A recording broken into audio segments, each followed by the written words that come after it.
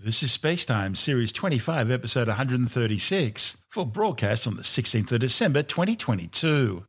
Coming up on Spacetime, what Earth's volcanic history can tell us about Venus, the European Space Agency's Moonlight initiative, and 2 new rocky worlds discovered around an ultra-cool star.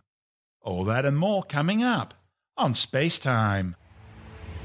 Welcome to Spacetime with Stuart Gary.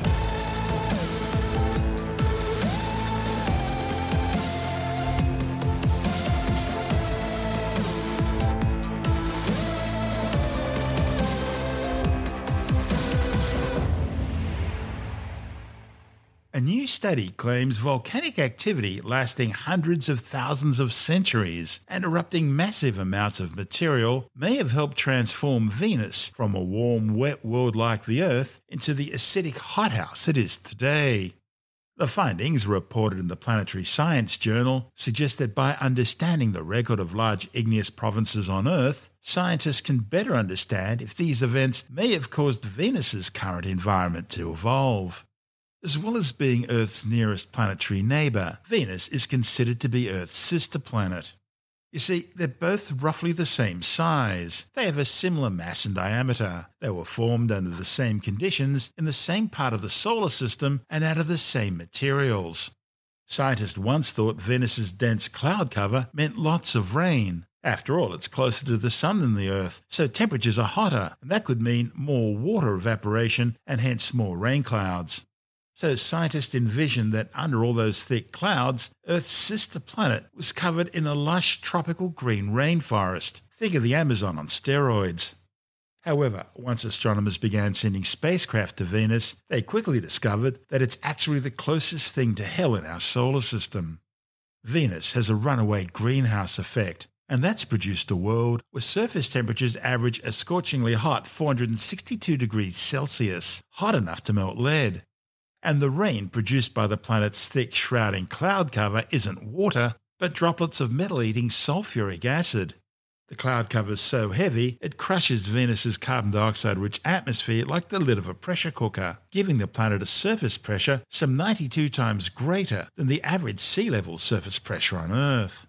Scientists have seen what looks like snow caps on some of Venus's taller mountain ranges, but that snow isn't frozen water, it's actually metallic. So, on Venus, you get to be crushed, roasted, burnt and broiled all at once. Not bad for a world named after the Roman goddess of love and beauty. Venus is also very weird compared to the Earth in other ways. For example, it rotates backwards compared to most other planets in the solar system. That means the sun rises in the west and sets in the east. And it rotates extremely slowly, a day on Venus lasting some 243 Earth days. In fact, a Venusian day is longer than a Venusian year. It takes Venus 224.7 Earth days to complete one orbit around the Sun. The surface of Venus is dominated by well over 1,600 volcanic structures. That's more than any other planet in the solar system. The study's lead author, Michael Way, from NASA's Goddard Institute for Space Studies in New York, says the large igneous provinces seen on Venus are the products of periods of large-scale volcanism lasting tens of thousands, maybe even hundreds of thousands of years. These massive fields of solidified volcanic rock cover some 80% of Venus's surface. Way estimates that volcanoes on Venus could have deposited more than 160,000 cubic kilometres of volcanic rock onto the planet's surface. That's enough molten material to bury the entire state of New South Wales or Texas almost a kilometre deep. And it's these massive volcanic outpourings which may have initiated Venus's current conditions sometime in its ancient history. In particular, the occurrence of several such mega-eruptions over a short period of geologic time, within say 1 million years, could have led to the runaway greenhouse effect which kicked off the planet's transition from warm and temperate to hot and dry. Way says while scientists aren't yet sure exactly how often the events which created these fields on Venus occurred, we should be able to narrow them down simply by studying Earth's own geological history. Not counting the current man-made one, life on Earth has endured at least 5 mass extinction events since the origin of multicellular life around 540 million years ago. And each of these wiped out more than 50% of all animal life across the planet. Now, according to this study and others before it, the majority of these extinction events were either caused by or accelerated by the kinds of eruptions which produce large igneous provinces like the Siberian and Deccan traps. In Earth's case, the climatic disruptions caused by these events weren't sufficient to cause a runaway greenhouse effect, as they were on Venus. But the reasons for that is something that Way and other scientists are still working to determine. NASA's next missions to Venus, which are scheduled to launch in the late 2020s, that's the Deep Atmosphere Venus Investigation of Noble Gases Chemistry and Imaging, or Da Vinci mission, and the Venus Emissivity, Radioscience, INSAR, Topography and Spectroscopy, or VERITAS mission, aim to study the origin, history and present state of Venus in unprecedented detail. Way says the primary goal of Da Vinci will be to narrow down the history of water on Venus and when it may have disappeared, providing more insight into how Venus's climate has changed over time. The Da Vinci mission will precede VERITAS, an orbiter designed to investigate the surface and interior of Venus from high above in order to better understand its volcanic and volatile history and thus Venus's path to its current state. The data from both missions will help scientists narrow down the exact record of how Venus became transitioned from warm and temperate into dry and sweltering. It may also help scientists better understand how volcanism on Earth has affected life in the past and how it may continue to do so in the future. This is Space Time. Still to come, the European Space Agency's Moonlight initiative and 2 new rocky worlds discovered around an ultra-cool star. All that and more coming up on Space Time.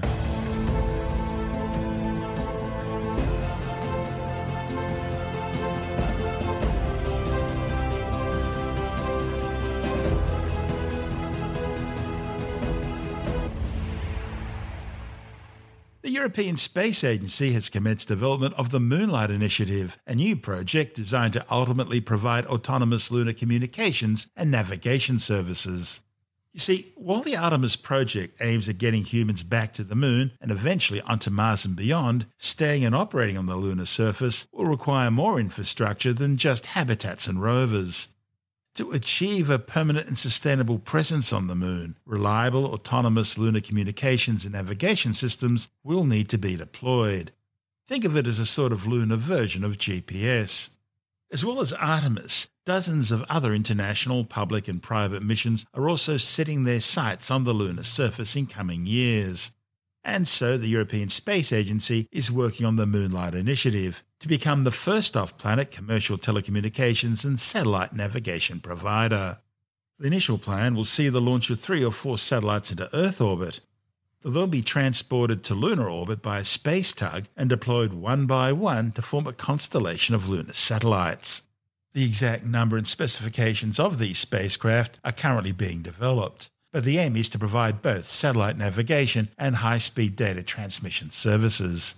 Right now, it's thought the constellation's orbits would be optimized to give the best coverage to the lunar South Pole, where sustained sunlight and polar ice are making it the focus of upcoming missions. These would require highly eccentric orbits. The Moonlight Initiative would provide the capabilities necessary to serve planned and future missions with both a navigation service that enables accurate real-time positioning for all lunar missions and communications from the surface to the satellite and from there either to the Gateway Space Station or direct to Earth. This report from ESA TV. Going to the Moon was the first step. Staying there is our next ambition, with dozens of international public and private missions setting their sights on the lunar surface in the coming years. But the technologies we take for granted here on Earth, satellite navigation systems like Galileo or GPS, video calls, or even fast file transfer, are very limited on the Moon. Since the Apollo program, very few lunar missions have managed to land successfully.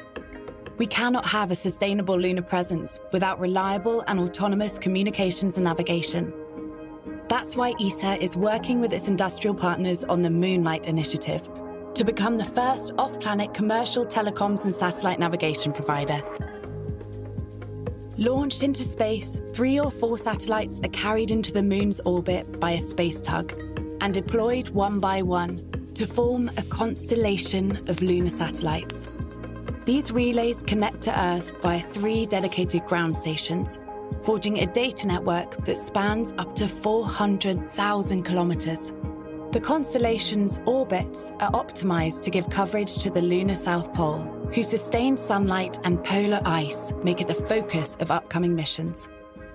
Moonlight will provide data capacities sufficient to serve these planned and future missions over the coming decades, with a navigation service that enables accurate, real-time positioning for all lunar missions.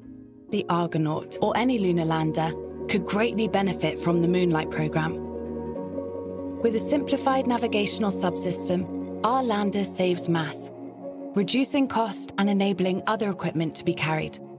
Its position is tracked in orbit and descent with accuracy of just a few meters, sending real-time telemetry and video footage to Earth as it touches down safely in its target area.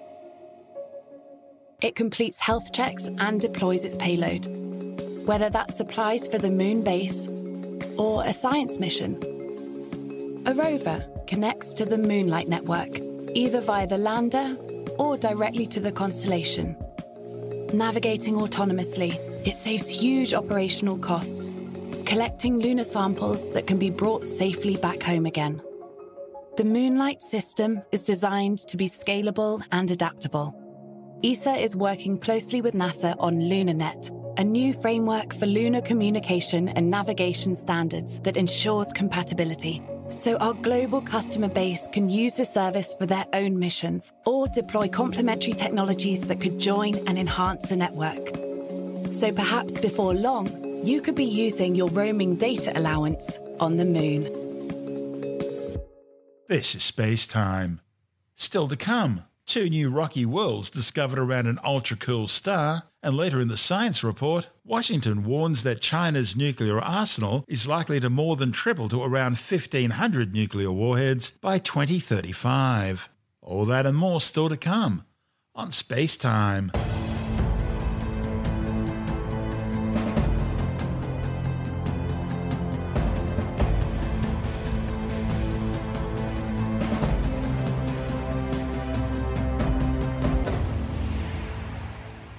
Astronomers have discovered 2 new super-Earth-type exoplanets, one of which is located in the host star's habitable zone, an area around a star where temperatures would allow liquid water, essential for life as we know it, to exist on the planet's surface. Most of the 5,000 or so exoplanets or planetary candidates so far discovered have been bad candidates for life. They're either scorchingly hot or freezingly cold, and the majority are gas giants.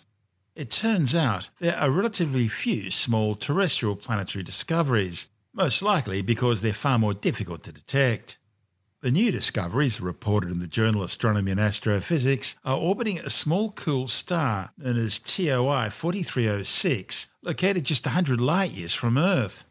Astronomers first detected a planet orbiting around the star last year from NASA's Planet Hunting TESS Space Telescope. TESS uses the transit method to detect a slight dimming in light coming from a star caused by an orbiting planet transiting or passing directly in front of the star as seen from Earth, thereby blocking out some of the star's light. Follow-up ground-based observations by the Speculus Consortium were then undertaken in order to confirm the TESS discovery, in the process finding a second more distant planet in the same data. The inner planet in the system, designated LP 890-9b, is around 30% larger than Earth and rapidly orbits its host star in just 2.7 Earth days. The second planet, designated LP 890-9c, is slightly larger, around 40% more massive than the Earth, and completes its orbit in some 8.5 Earth days. One of the study's authors, Robert Wells from the University of Bern, says the second planet receives about the same amount of stellar radiation from its host star as the Earth receives from the Sun, and therefore could potentially have liquid water on its surface. But then again, when you think about it, like the Earth, Venus and the Moon are also both in the Sun's habitable zone, yet neither could support life. The Venusian atmosphere is far too thick, composed of superheated carbon dioxide, while the Moon has virtually no atmosphere at all. So, while 9C is a tantalising prospect, it's best not to get our hopes up. This is Space Time.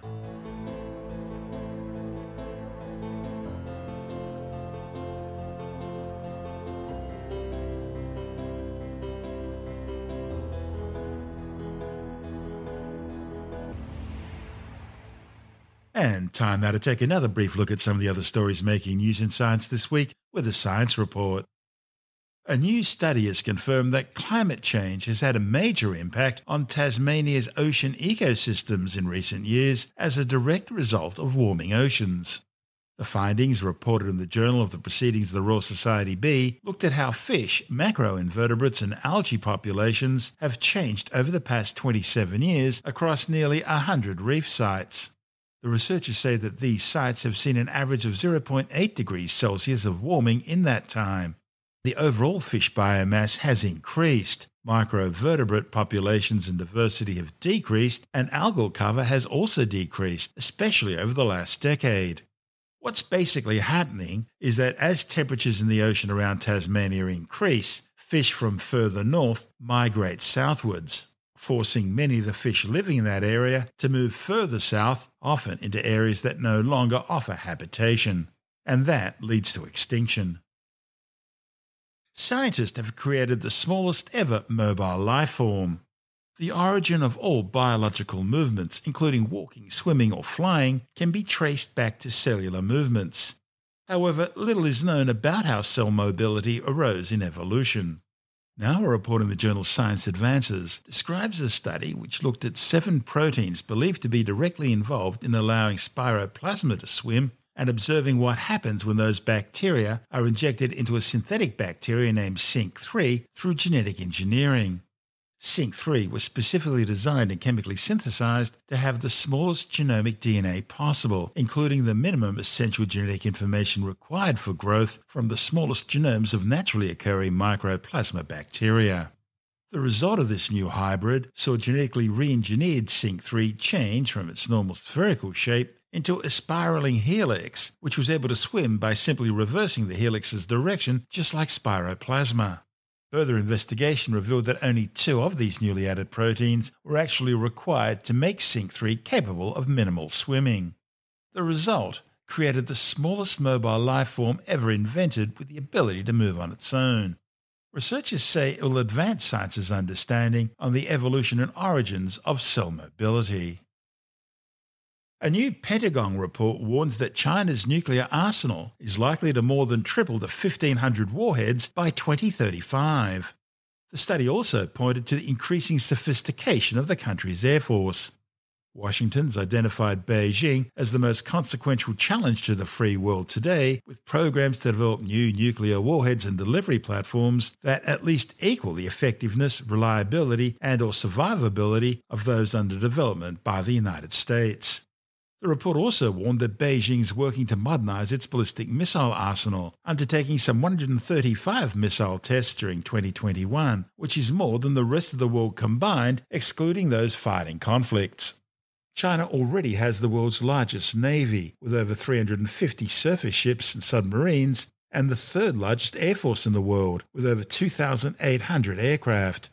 It's now developing new intercontinental ballistic missiles that will significantly improve its nuclear-capable missile forces. The report also takes aim in the way in which China is employing its military in the Asia-Pacific region, saying it's adopting more coercive and aggressive actions. The report also highlights how over the last few years, China's naval vessels and aircraft have been exhibiting a sharp increase in both unsafe and unprofessional behaviour, actions which risk a major incident or accident occurring. And finally for this week, the problem with politicians is that they have horizons which only ever see to the next election, basing their actions on the latest polls and surveys rather than doing what's best for the nation in the long run. Now, fact-checkers have highlighted some of the problems these surveys entail. They looked at one which reveals that half of all respondents said they either regretted getting vaccinated against COVID-19 or were happy with the decision to remain unvaccinated. That poll showed that only 35% out of the more than 45,000 people who took part in the survey and were vaccinated would make the same decision again. Tim Mendham from Australian Skeptic says the problem is that online polls are notoriously unreliable because they're open to stuffing of the virtual ballot box. The surprising finding in this was a survey done by news.com, which is the Murdoch outlet, the online version, on people's attitudes towards vaccination, especially COVID-19 vaccination. Now, the surprising fact is that so many people were anti it, even down to the fact that I think it was 40-odd% of people said they haven't been vaccinated. They haven't had any doses of a COVID-19 vaccine, which is interesting because the government figures actually looking at the number of people who actually done. 92%. Yeah, well, it's actually more than that. It's about 97% of Australians aged 16 and over are vaccinated. So where there's 44% of people who claim they haven't been vaccinated, you think, hang on a second, probably the reason is the numbers they were looking at were a bit skewed. And basically this was an online survey done of so many people, asking them for their attitudes towards vaccine. And it's the online equivalent of ballot box stuffing, right? So when you dig into this survey, what was the actual finding? Well, the actual finding was that basically the survey went out to a number of people and all the anti-vax groups around the world said vote on this. So they swamped the survey with their responses, which was sort of from everywhere and highly skewed towards anti-vaxxers. It was a campaign done by the anti-vax groups. They saw this survey, they said, let's take advantage of it. Tell your mates, tell your friends everywhere throughout the world, go onto this survey and stuff the result, which they did. So therefore, basically what they find is that the survey... Quite literally. What they found was that, therefore, this survey was absolutely useless. And it's a lesson about all online surveys. They can be easily manipulated by people who wanted to give a false impression. But they keep quoting online surveys, and they're very hard to keep accurate online surveys unless they're by invitation only. But in this case, it was open slather, and they got slathered. Can we equate this to what we see with Twitter, where the Twitterati are so one-sided in their condemnation of something? The politicians believe it, but it turns out most of the condemnation is coming from bots. Yeah, because if you have a site saying this is a political party A site, you're not going to get people in favour of political party B, right? So if you look at one particular site and say these people are all in favour of whatever policy it is, therefore that must be the right way to go because there's such overwhelming support. No, if you go to a site that's dedicated to a particular cause, or in this case an audience which is dedicated to a particular cause, you're going to get a skewed result. One example, just similar but not quite the same area, I know someone who scammed a online survey in which the prize was a TV for the winner. He sent out, I think, about 1 million entries. He just set up an algorithm or a little control on his computer to just keep bombarding this survey with his results. And he won, of course, because he vastly outnumbered everybody else just by using computer technology to sort of manipulate the results. Now, that's a different area, but this is not computer technology, it's people technology. And people, voters, people, surveys, whatever, totally changing what the results are in reality. And therefore, all these people who were saying they were anti-vaccine, they were sort of those people who said they regretted getting the vaccine, these 40-odd% of people who said they'd never been vaccinated, which is obviously wrong as far as the general population goes. That instantly shows you that this survey was suspicious. And yet the Newscom published it very happily, saying, look what this survey says, blah, blah, blah. And you think, but it's BS. And most online surveys you've got to be very suspicious of, even sceptical, might I say. Like me, you live in an Australian state which is about to have an election in the next 3 months. That means you're about to get bombarded by pollsters asking how you're going to vote on certain issues. Do you answer those honestly, or do you always give a phony answer? I tend to like to sort of keep them on their toes in the same way as you have someone who phones you up offering some particular service on the phone, and I like to keep them running for a while. I always get the ones about, this is the security department of a particular credit card. We have this purchase on your card, for so much dollars to a particular person. Did you, purchase this thing? And of course, they expect you to say no and be outraged. People say, well, send us your credit card details and we'll change it, which is silly because they should know what your credit card details are. But I would say yes.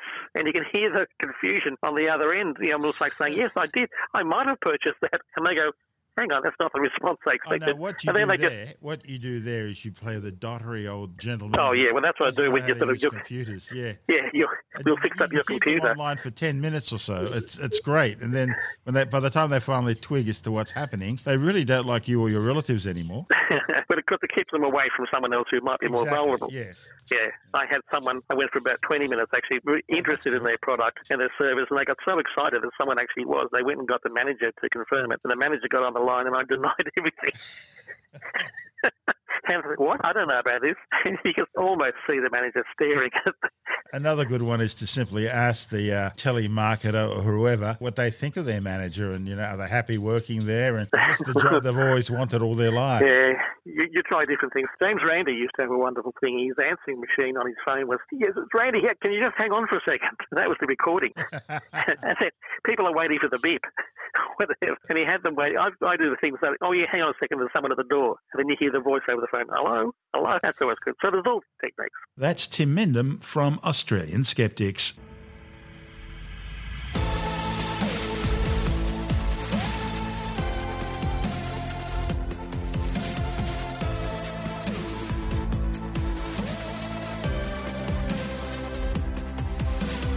And that's the show for now. Spacetime is available every Monday, Wednesday and Friday through Apple Podcasts, iTunes, Stitcher, Google Podcast, Pocket Casts, Spotify, Acast, Amazon Music, Bytes.com, SoundCloud, YouTube, your favourite podcast download provider, and from spacetimewithstuartgary.com.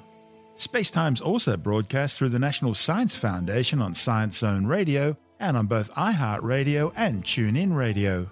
And you can help to support our show by visiting the Spacetime store for a range of promotional merchandising goodies, or by becoming a Spacetime patron, which gives you access to triple episode commercial-free versions of the show, as well as lots of bonus audio content which doesn't go to air, access to our exclusive Facebook group, and other rewards. Just go to spacetimewithstuartgary.com for full details.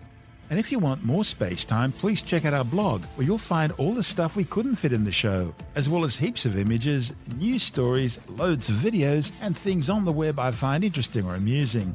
Just go to spacetimewithstuartgary.tumblr.com. That's all one word, and that's Tumblr without the E. You can also follow us through @StuartGary on Twitter, @SpaceTimeWithStuartGary on Instagram, through our Spacetime YouTube channel, and on Facebook, just go to facebook.com/Spacetime with Stuart Gary. And Spacetime is brought to you in collaboration with Australian Sky and Telescope magazine, your window on the universe. You've been listening to Spacetime with Stuart Gary. This has been another quality podcast production from Bytes.com.